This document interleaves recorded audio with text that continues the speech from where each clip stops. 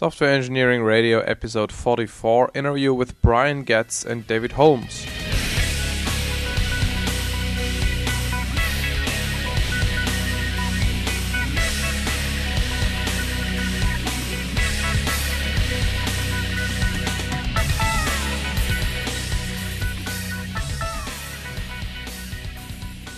Welcome everybody to a new episode of Software Engineering Radio.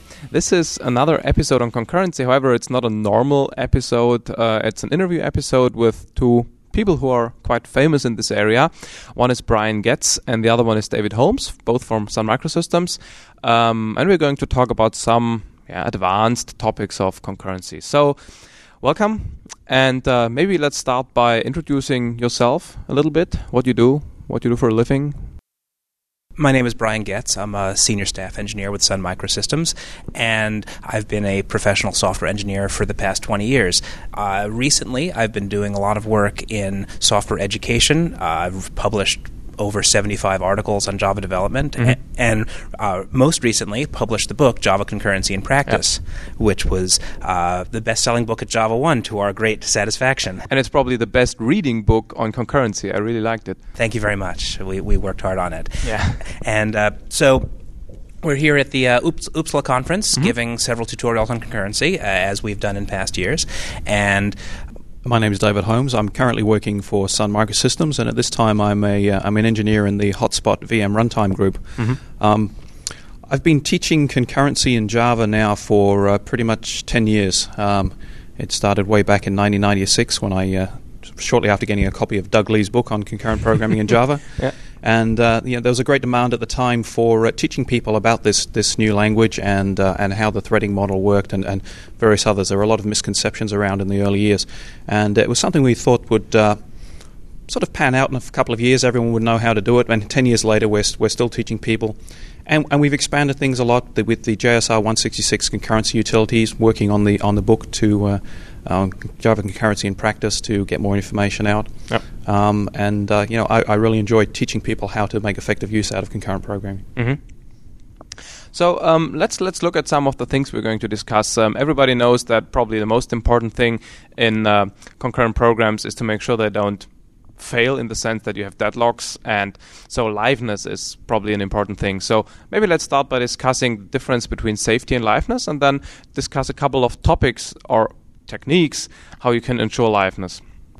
Well, the basic safety versus liveness argument is very simple. Safety is to ensure that nothing bad happens, whereas liveness is to make sure that something does happen, preferably something good that actually has your program achieving the result that was intended. Yeah. And these two design forces are always they're always opposing each other, because typically the things that we do to make the program safe, introduction of locks, they tend to impact on the liveness, because while things are locked, they can't be accessed concurrently. That means activities are delayed, progression is affected.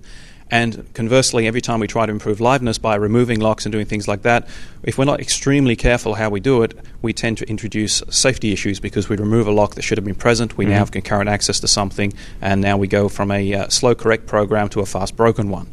And that is the key thing that we have to try to avoid. One of the real challenges of concurrent programming is that it fundamentally breaks the mental execution model that we were all taught in university. We don't think concurrently. That's right. We think sequentially. We think in terms of this abstract von Neumann system, and that's a great abstraction for teaching, and we've all internalized it quite well, but in reality, the reality is quite different. And so we're taught certain things that can go wrong, and we tend to think of those as the range of possible failure modes, but in concurrent programs, there's many things that can go wrong that can't go wrong in a sequential program. A sequential program could have liveness failures like infinite loops, but it can't have deadlocks or live locks or missed signals. Sequential programs can have all sorts of safety failures, which we just call bugs, but it doesn't have race conditions and data races. So everything that can go wrong in a sequential program can also go wrong in a concurrent program, and then there's a whole range of new things that can go wrong, many of which are subtle and confusing and unfamiliar. And to top things off and make it even worse, the things that can go wrong don't go wrong every time. Yeah. So in a sequential program, we can write a test, and if the test passes, we've developed some confidence that our program is correct. And if it fails, it fails repeatedly, and we're able to use that information to debug it. In concurrent programs, failures are usually rare probabilistic events, and that makes them much more difficult to test for, much more difficult to reproduce and analyze. It's where the notion of a hastened bug comes in, right? Whether the act of debugging something prevents the bug from happening. Absolutely. And there are certain bugs that just will never happen on an Intel system, but they'll happen because Intel has a stronger memory model than, say, PowerPC. Mm-hmm. And so if you do all your development and testing on a Windows system, you may not see certain failures that would show up on other platforms. Yep. So what are some of the techniques that I can use to prevent liveness problems, to prevent deadlocks? Any like 2 or 3 tricks or practices that people should try to to stick to? Some of the key things with liveness, deadlock is one that always comes to people's mind, because as soon as you use locking, and if you overuse locking, you end up invariably needing to acquire multiple locks at a time. And as soon as you need to do that and you do it in the wrong order, then you can get a deadlock. So there are a couple of general rules of thumb for handling deadlocks, or for avoiding deadlocks. And the general rule for avoiding deadlocks is you have to acquire multiple locks. You always try to acquire them in the same order. If you do that, then a deadlock is impossible. But imposing an absolute lock ordering on things, it can be done when you have entire control over the program. And it can influence all of the code, but sometimes it isn't always possible to do that. And of course, if you're developing in a component or a library, and that you know that you're acquiring a lock internally, and then you're accessing some other object, you don't know exactly what's going to happen in that other object, and at that point, you've lost any way to control the lock ordering. So one of the key design rules for writing components and library routines is to always try to avoid holding locks when you call out into other objects, other components. And this is what we call making an open call. The idea is that when you call out to someone, you don't hold a lock on the current object. So that object itself is still open for receiving further requests from other parts of the system. This not only improves the responsiveness of the object that's open, but it makes it impossible to get a deadlock by calling this other component, because you simply don't have the multiple lock acquisition. And this illustrates the tension between safety and liveness that David was talking about. Many people, when they're first shown some of the things that can go wrong in a concurrent program, their first reaction is, oh, well, I'll synchronize everything and I won't have a problem. And as a solution, that's bad in 2 ways. One is that it's often not good enough to get the correctness that you're looking for, but also synchronizing everything means you're acquiring many more locks, you're much more likely to be acquiring multiple locks at the same time, and you're asking for deadlock trouble. And so one of the another way to think about how to avoid liveness problems is to have a global view of where am I doing things that are going to require locking, and can I sequester them into some smaller part of my program so I have less to analyze in terms of its locking behavior.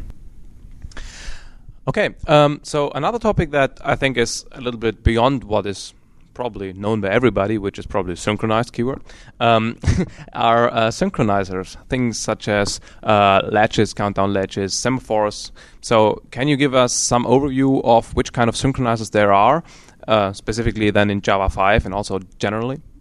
Yeah, so one of the things that we did as part of the JSR 166 expert group, this was the JCP group that specified the Java util concurrent package, is we looked at what are the sorts of mistakes that people make with concurrent programming, and what can we do to reduce those numbers of mistakes? And we identified that there are a number of patterns that appear over and over and over again in nearly every concurrent program. And so what we did was encapsulate these patterns into classes and allow people to specify what they're doing at a higher level of abstraction, providing them a known, safe, correct building block. And so examples of these higher level building blocks are things like Dijkstra counting semaphore, which is useful for bounding the number of of resources that you're acquiring, or the number of activities that are allowed to access a certain resource. Latches and barriers that are useful for allowing multiple parties to coordinate to solve a problem. If you want to wait until a certain number of players are ready to play a game, you need 8 players for the game, and the players arrive independently and say, "Okay, I'm here." You don't care what order they arrive in. You care about when does the 8th player show up? Yeah, right. And latches are a pattern that are used to implement something like that. And so there's a countdown latch class that was added to the class library. Similarly, barriers are useful in parallel iterative algorithms where you have broken a problem up into multiple subparts, and each thread is going to go off, do a little bit of work, but you want each thread to finish step 1 before anybody moves on to step 2. So a barrier is a common pattern used to implement this. And so by looking at how is it that people actually solve concurrent programs, what tools can we give them to make it easier to organize them so that they're less tempted to use the low-level facilities provided by the language, which are error-prone and hard to use. Yeah. So when you're writing a concurrent program, there are two key sides to the concurrent program. One is dealing with the safety issues, as we've said, which is all about figuring out your where your locks need to go and what you need to do to protect interference from happening on shared data. And then the second major thing is identifying all of the activities in your program, exactly what the threads are, what the threads are doing, and how to coordinate them. Because the second hardest problem is then coordinating the threads for what they're doing. You have producer-consumer situations where you have to wait for data to be available before you can process it. You need threads to get to a certain state before they can proceed with the next phase of computation. There are many, many different types of coordination situations that arise in programs. But the fundamental coordination protocol needed there can be abstracted out into these synchronizer classes. So using simple things like semaphores, countdown latch, cyclic barrier, exchanger is another one. Exchanger allows pairs of threads to meet together and exchange data. Like an 8-hour rendezvous kind of thing. Yeah, exchanger very much like a basic rendezvous mechanism for 2 threads. Cyclic barrier is a rendezvous mechanism for multiple threads. These very simple abstractions can be used to effect the communication coordination protocol for a wide range of applications. So you mentioned an interesting term, and that is protocol. So if you want to build concurrent applications, you have to agree on certain protocols how the various parties access resources. And the problem is that compilers can't enforce these protocols. It's something you have to get right by design or review. And that's probably one of the fundamental challenges of building concurrent programs. Yeah, that's very true. I mean, encapsulation is our friend here. If we can encapsulate the protocols inside the objects that need to enforce them. So locking is a good example. Locking is a protocol. If you have to rely on everybody who accesses the object to get the protocol right, then you're asking for trouble. You have a fragile program. But if you can encapsulate all of the ways to get to the shared state, if the shared state is well encapsulated and confined within some higher level service object, then the protocol is enforced by the service object and nobody can violate it. Communication protocols are a little bit harder because you like to write the activities themselves as their own abstraction, but then you have to explicitly write the communication between them. And depending on how the different activities are being written and who's writing them, you may be able to come up with certain handshake mechanisms that producer and consumer is a good idea. Producers know that they just have to shove a result somewhere, and consumers know they have to get a result from somewhere. And the abstraction we use for connecting them is just some abstract notion of a channel or a queue. And that's as much detail as they need to know about the mechanism, but they just need to know what the interface to it is. Other things are a little bit trickier. Threads that are involved in parallel computation tend to, they all know what's happening and they all know that they have to be agreed upon points where they have to synchronize.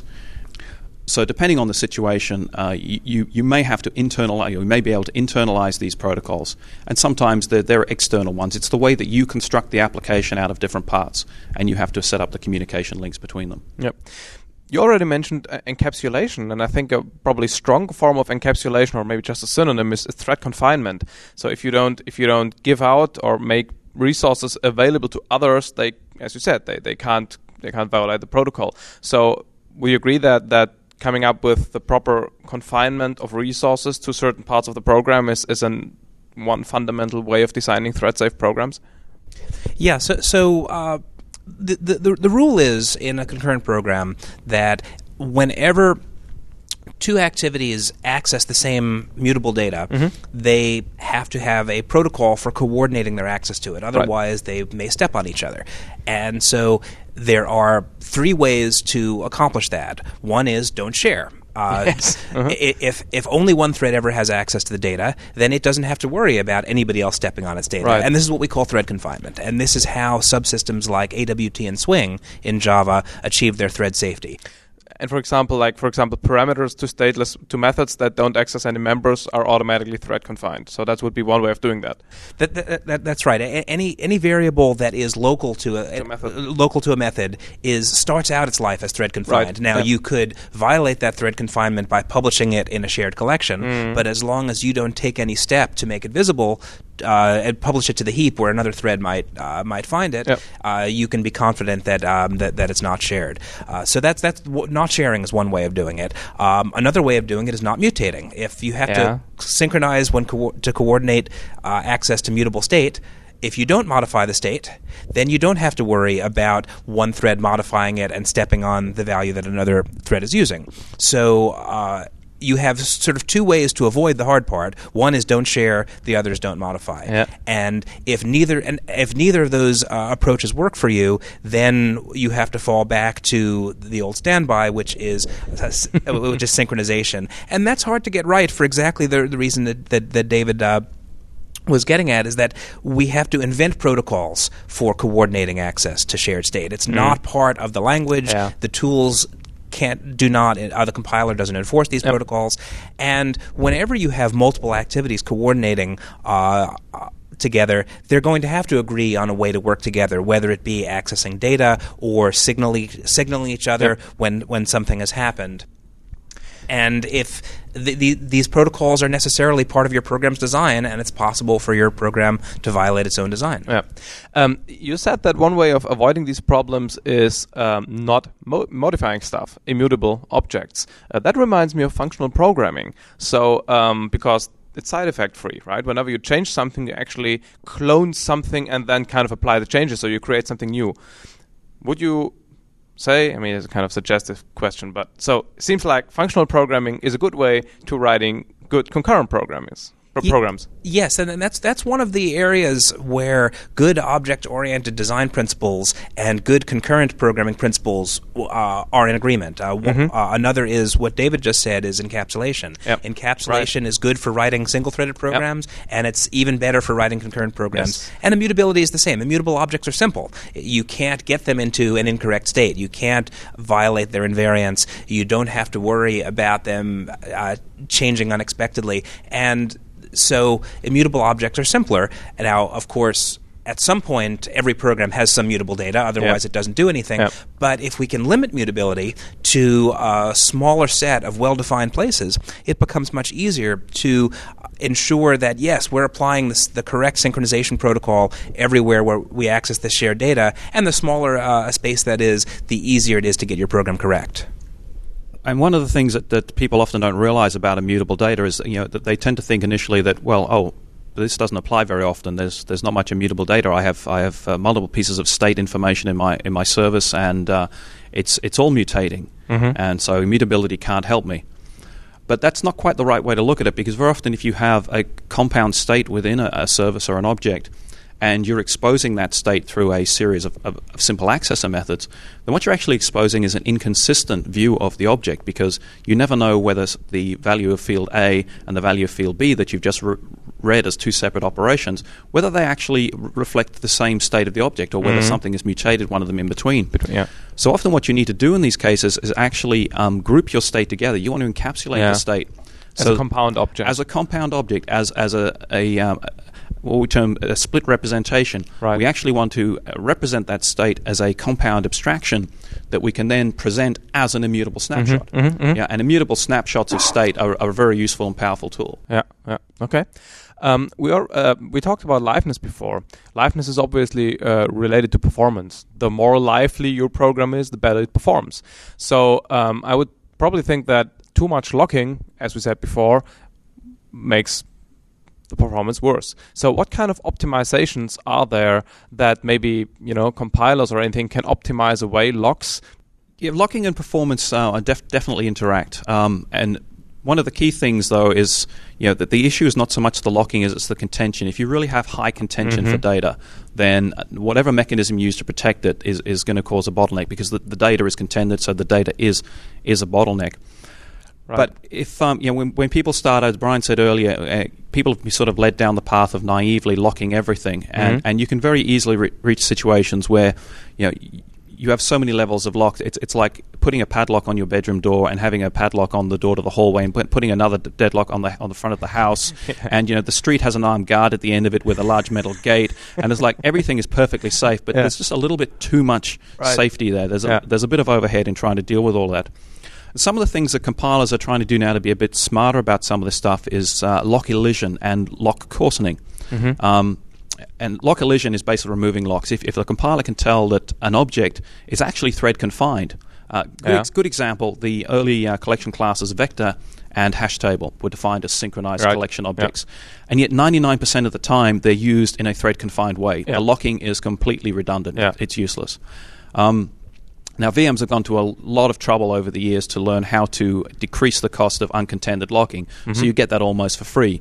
So the next step is to actually get it for free. If the compiler can tell that the object is thread confined, then just no locking occurs whatsoever. Right. And they can do this using escape analysis. And this is something that's, the literature has been, there's been a lot of literature on escape analysis over the years, and a lot of research languages have employed it for various types of system.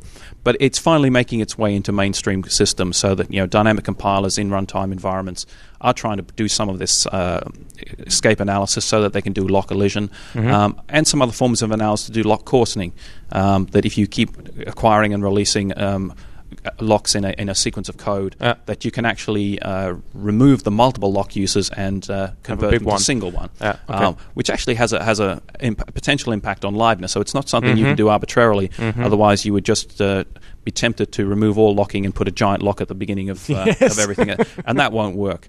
So there is a lot of research in this area, and heuristics, I guess, and a lot of potential optimizations for all of these over-optimized cases. Over-synchronized cases. And when speaking about performance, it's actually very useful to divide performance into two separate components, and which often get conflated when people discuss it. There's performance and scalability, and these are actually almost orthogonal measures. So performance is what we're used to thinking about in sequential programs. How fast can I do this unit of work? Can I do it in 10 milliseconds instead of 12 milliseconds? Scalability is a different notion, and it's a measure of how much work can I do with a given amount of resources, and if I have more resources available, can I do more work? So ideally, if your program scales perfectly, if you throw 10 times as many processors or systems or disks or network pipes or whatever the critical element is, can I process 10 times as much work? And of course, no program actually scales ideally like that, but there are certainly some that do much better or much worse than others. And as multi-core processors are becoming ubiquitous, this is becoming a much bigger deal. A few years ago, a multi-way system might have had 4 or 8 processors. Now we're starting to see systems that can execute dozens or hundreds of threads concurrently, and the degree to which exclusive resource locks become a scalability bottleneck is becoming much, much more important. Another topic I'd like to get to is, how do I test concurrent programs? We already talked about the Heisenberg effect. So if I write tests or debug something, the error that I'm trying to get at is not there anymore. So, I mean, what kinds of best practices are there for testing concurrent programs? Maybe except for hiring Doug Lee, maybe. Well, that would certainly be an excellent start. The reality is that testing concurrent programs is extremely difficult for a number of reasons. One is, as I said earlier, concurrent programs are more complicated than sequential programs, so they're harder to test. the tests for concurrent programs are themselves concurrent programs. And since concurrent programs are harder to write, concurrent tests are harder to write. Okay.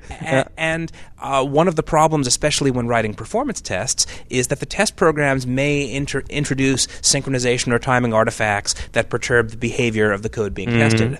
And so it's not simply a matter of slapping the obvious test routine around the code being tested. Sometimes you have to work very carefully to craft an unintrusive test. Right. And tests for concurrent programs need to run for much longer and explore much larger percentage of the state space because the errors you're looking for are not simple errors like if I pass null to this method, it throws an exception, but if this thread does this and then this thread does that before this other thread does that, then we'll get the wrong result. And in order to set up interactions like that and give them a chance to occur, you have to run for much longer and with a much larger number of potential interleavings. And in some sense, designing tests that do this is a black art. Yeah. One of the ways to simplify the process is to limit the concurrent interactions in your system to a smaller part of your system.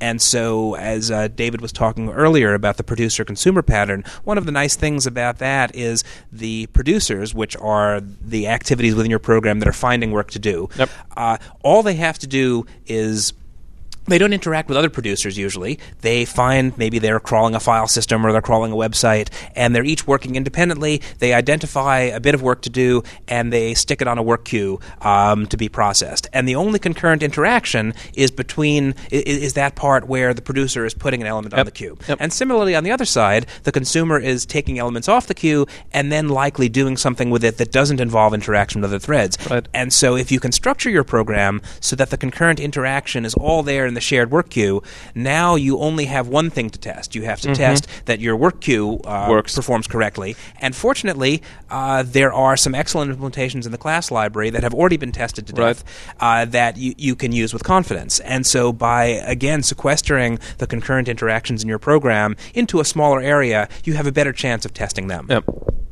And just as with sequential programs, there are two key style of tests with concurrent programs, black box, white box testing. So the key thing with black box testing, often people just refer to as stress testing, is that you're really just exercising the external APIs of an object or a service. Right. And you want to try and throw as much concurrency at it as possible, and you hope that it exercises all the possible interleavings and interactions that might occur. Now, simply doing that and hoping doesn't really help, because it turns out that if you run it on a particular platform, your set of possible interleavings is just a small fraction of the theoretical set, and you'll get a different set on a different type of hardware. So there are some tools that people have been working on, and I believe it's Bill Pugh at the University of Maryland that has a tool for interjecting arbitrary interleavings of threads when code is running. So basically, is if you could force a context switch between any pair of instructions to actually generate the various interleavings. Right. Now, obviously, the number of possible permutations there means it's impossible to compute. But if you can introduce these interleavings to some random degree to get a much better coverage of what you're testing. And the second aspect is the actual white box testing, which is sort of more along the lines of what Brian was discussing previously, that if you understand the basic operation of the protocols that you've coded up and the interactions, you can try to formulate properties, say, if I get to state X and this happens, I should go to state Y. And the hard part of that is, how do you get to state X to actually initiate the test? And that's probably one of still the biggest outstanding challenges. And we tend to have to use a range of our own tools, a range of synchronizers when we're testing, for example, thread pool executor. We need to use latches and barriers and a range of other things to try and force the system into a particular state so that we can then test the property of the executor that we actually wanted to test. And that's extremely difficult to do. And we certainly could do with more research and more tool development in this area to try and assist in saying, how do I get to state X so I can test for the transition to state Y? Yep. And just a little bit of a plug here. There are some of these tricks that David was alluding to are described in greater detail in the testing section of our book, which, as far as I know, is one of the few places that actually addresses explicitly testing concurrent programs. Yep. So how does the Java memory model, or more generally, what kind of support does the VM have to provide for concurrency, we already talked about lock removal as an optimization technique. What other aspects or interactions are there between concurrency and the Java memory model? So the Java memory model is an abstraction that serves several purposes. One is that it specifies a least common denominator set of promises that the platform makes to the program, and this facilitates the development of thread-safe concurrent programs. That programs know that this is what I can expect from the platform, and if I code to this, my program is going to be correct on all Java platforms. Yep. It's also has been designed not only to provide a reasonable set of coherency promises to the program, but also to enable VMs to optimize code in sensible ways. So there's a tension in specifying a memory model. The stronger you make it, the easier it is to write programs, but the harder it is for a VM to optimize the program and do things like what David was talking about, such as removing locks or reordering instructions so that they can execute faster, etc. And so the memory model is something that a lot of programmers will just never have to see or deal with, especially if you use the higher level utilities that we've been discussing. And use the usage patterns that are recommended. These are designed to be thread safe, and you don't have to understand the details of the memory model. If you wish to squeeze that last little bit of performance out of the system, it's something that you then have to become more aware of, because you don't want to go to the point where you're relying on lucky timing in order for your program to be correct, and that's the danger when trying to optimize concurrent programs. You do things that look like they might work, or they look like they should work, but only according to a naive execution model, an execution model of a processor that is not like modern processors, because modern processors do some downright weird things to your code unless you tell them not to, and the primary way of telling them not to is to use constructs like synchronization. Right. Yeah. The most complicated part of the memory model that people tend not to realize is that it's not specifying what effects synchronization operations have on memory, because that's true. People have been doing that in different systems for years. It's easy to say, if you want this to work correctly, you use locks, you use pthread mutex, you use condition variables, and things like that. What the memory model had to do in Java was provide the additional safety guarantees that no matter how badly you screw up the synchronization in your program, you are not going to be able to break Java. You should not be able to crash the VM. You should not be able to circumvent security mechanisms that are inherent in the platform just because you didn't use a lock correctly. And that's a very important thing. If security can be circumvented just by failing to acquire locks the right way, then we don't have security at all. So the hardest part of the memory model is actually coming up with these safety guarantees. It's providing this safety net. And so the basic rule that they came up with here is the not out of thin air rule. It's whenever you write a value to a memory location, or when you read from a memory location, you will get a value that some thread at some point in time actually wrote there. And that's as strong as it gets. You will not get complete garbage. You will never see totally random bits in references and have pointers that go off into the wild blue yonder. So it sounds simple to say it that way. Actually specifying it was an awful lot harder. So let's talk. I mean, the stuff we talked about until now is more or less traditional concurrent programming with locks and synchronization, and it's probably good practice among people who know what they do in this area. But there is another approach of concurrent programming, which where you'd find terms like atomic variables and lock-free concurrent programming and things like transactional memory. So what is all that stuff about? How can you write concurrent programs without locks after what we discussed till now? How does that work?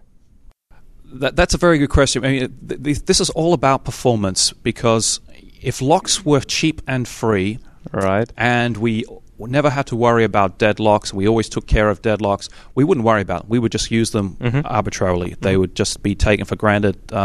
It just wouldn't be an issue. But locks do have a cost, and we can't avoid the fact there is a cost there. And whenever we use locking, we are reducing the availability of an object or a service.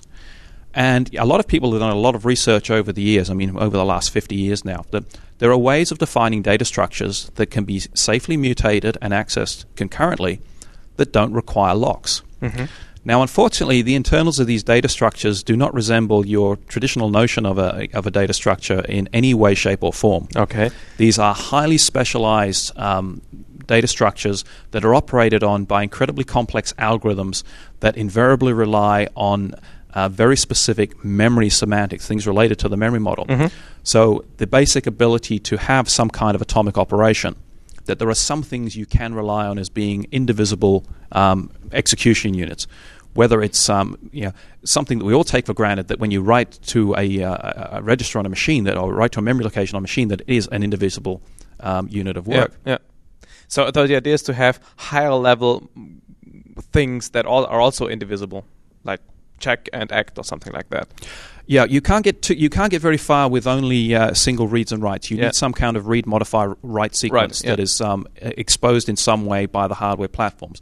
And this is what's happened. Ever since we've had multiprocessor systems, we've had mechanisms provided by different platforms to do some kind of read, modify, write sequence.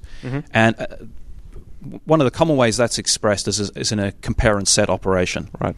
That if you read the value of some state, and you want to compute the next value of it, and then you want to replace the current value with the next value, as long as it hasn't changed in the meantime. Yeah.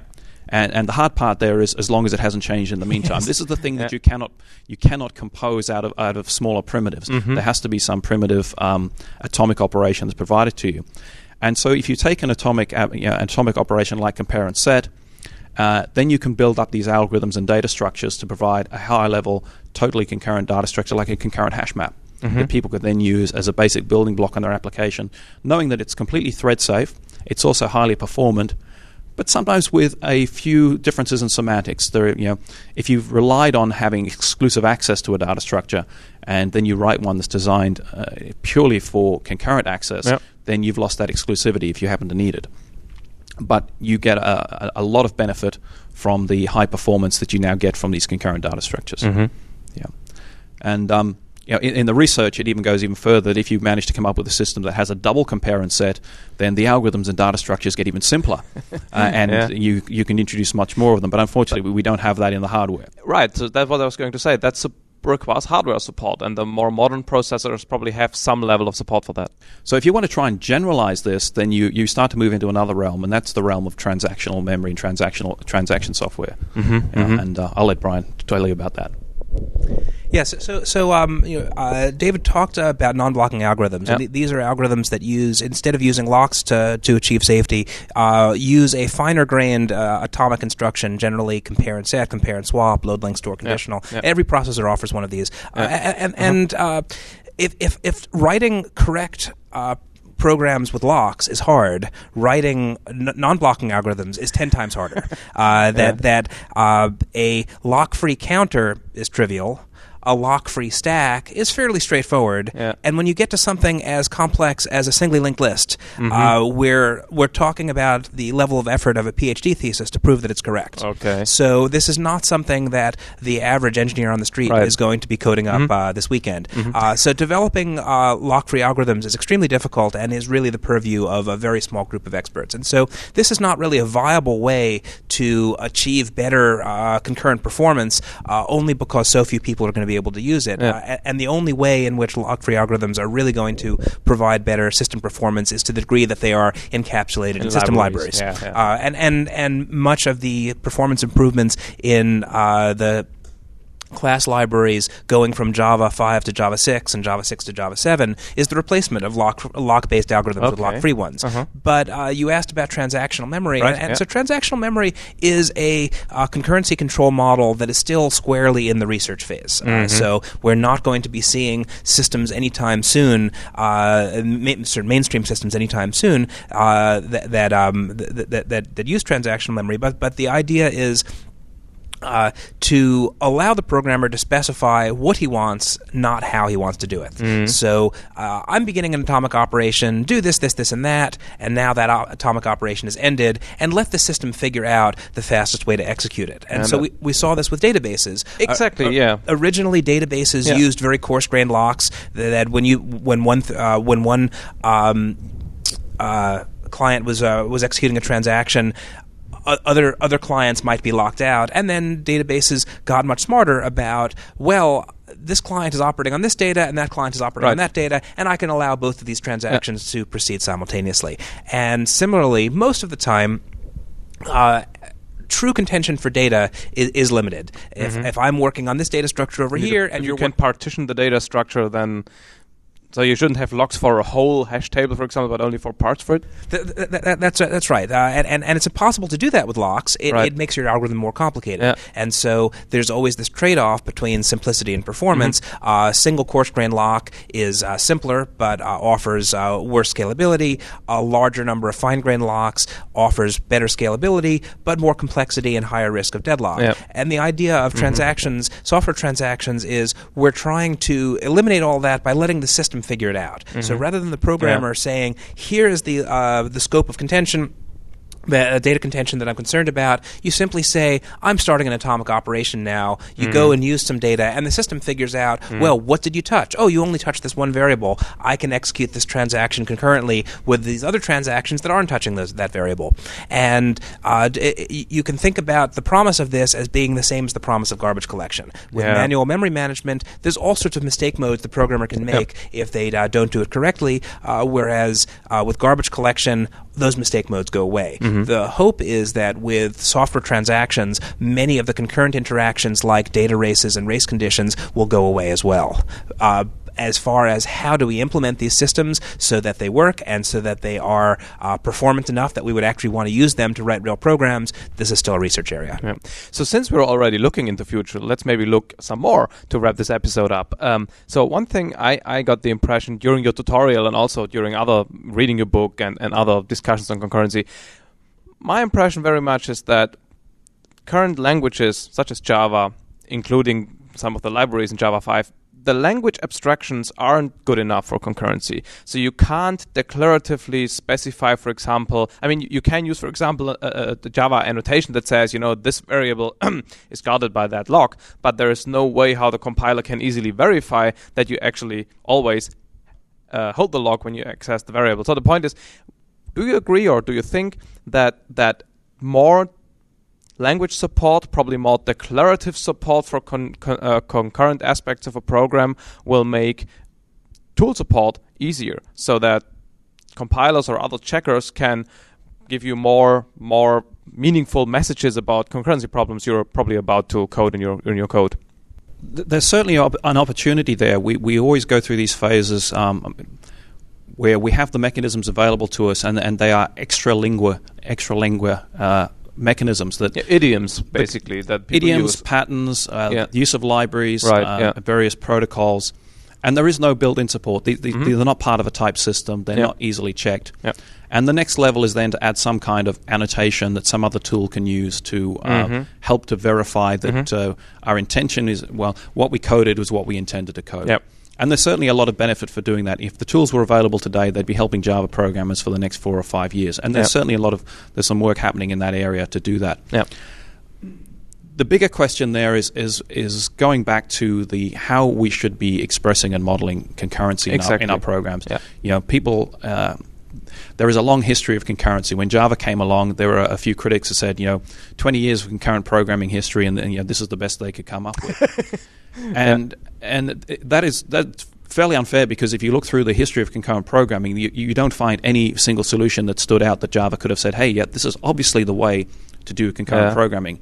There are lots of individuals who think that their way of doing concurrent programming was the way to do concurrent programming, but there was certainly no obvious preeminent way to do it in that space.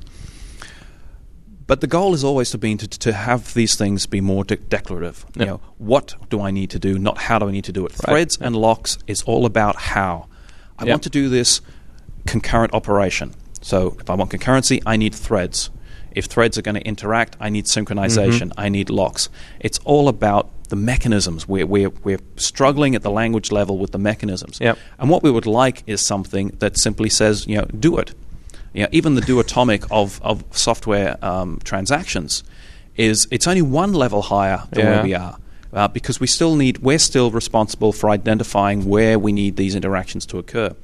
And the hope is that eventually we will have higher level languages that can express concurrency in more succinct forms. Is there anything on the horizon, research projects people can look into? Or Well, there are different things. I mean, the Fortress language that Guy Steele was talking about this morning is a very obvious concurrent parallel language. But its emphasis, as all of the nice, neat, declarative concurrent languages are always to do with scientific programming and data parallelism. It's not quite clear how you would use Fortress to program your typical middleware system doing distributed client message queuing and various things like that. I'm not saying it can't, but it's certainly far more obvious how to do parallel loop execution and number crunching, massively parallel computing, and that's always been a tension in this space. So at this stage, I don't see anything on the horizon for the environments in which Java is currently being used to do multi-threaded programming. There have been some attempts at various dialects to sort of improve the model to make it less amenable to all the errors, but you always lose some power and flexibility in doing that. So, I don't think we're going to be out of a job in teaching people about concurrent programming in Java for a little while just yet. Another avenue for improving the quality of concurrent programs is besides tools and language support and all of that, is awareness that concurrent programming simply is harder than sequential programming, and a big challenge of that is just people recognizing that. And to some degree, the Java language plays a dirty trick on programmers in that the fundamental values of the Java language design are simplicity and safety. Many features of the language were designed to not allow the programmer to turn off safety guarantees. That it checks every pointer for null when you dereferences it. It checks the bounds of an array before you index into an array. It checks the type of an object before you cast it. And you can't turn these checks off the way that you could in previous languages. So the idea is we're offering a much higher level of safety, that if you do something wrong, we're going to throw an exception. We're not going to let you proceed with garbage data. And similarly, simplicity. We've the language design takes away many of the things that made C++ more complicated, multiple inheritance being the obvious example. And then there's threads, which are neither simple nor safe. If you have two threads access a variable without synchronization, you have data race, but it never throws data race exception. It just maybe does the wrong thing. And so you don't have that level of safety checks working for you the way you do with other mechanisms. And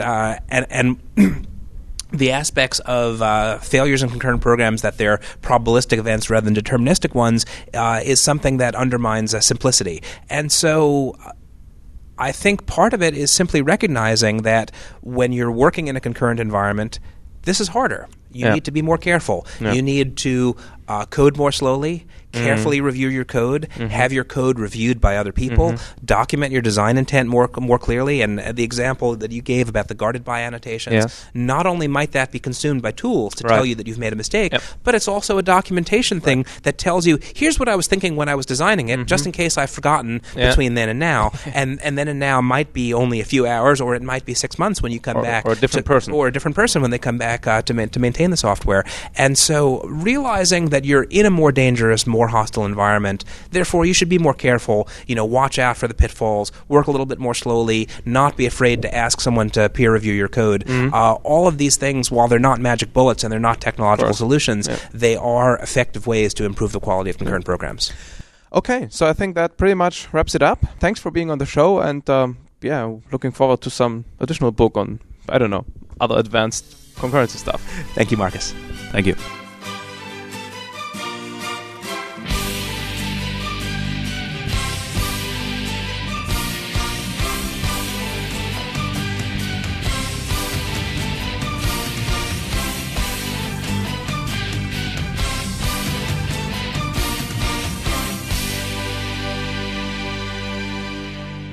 Thanks for listening to Software Engineering Radio. If you want to get more information about Software Engineering Radio, or if you want to give us feedback, please go to our website at se-radio.net. You can also contact the team at team@se-radio.net. s-radio.net, although we prefer entries in our comments system on the website so other people can see what you think. Software Engineering Radio wants to thank Henning Pauli for the intro and outro music, as well as Libsyn for providing the bandwidth. This episode of SE Radio, as well as all other episodes, is licensed under Creative Commons license. See the Software Engineering Radio website for details.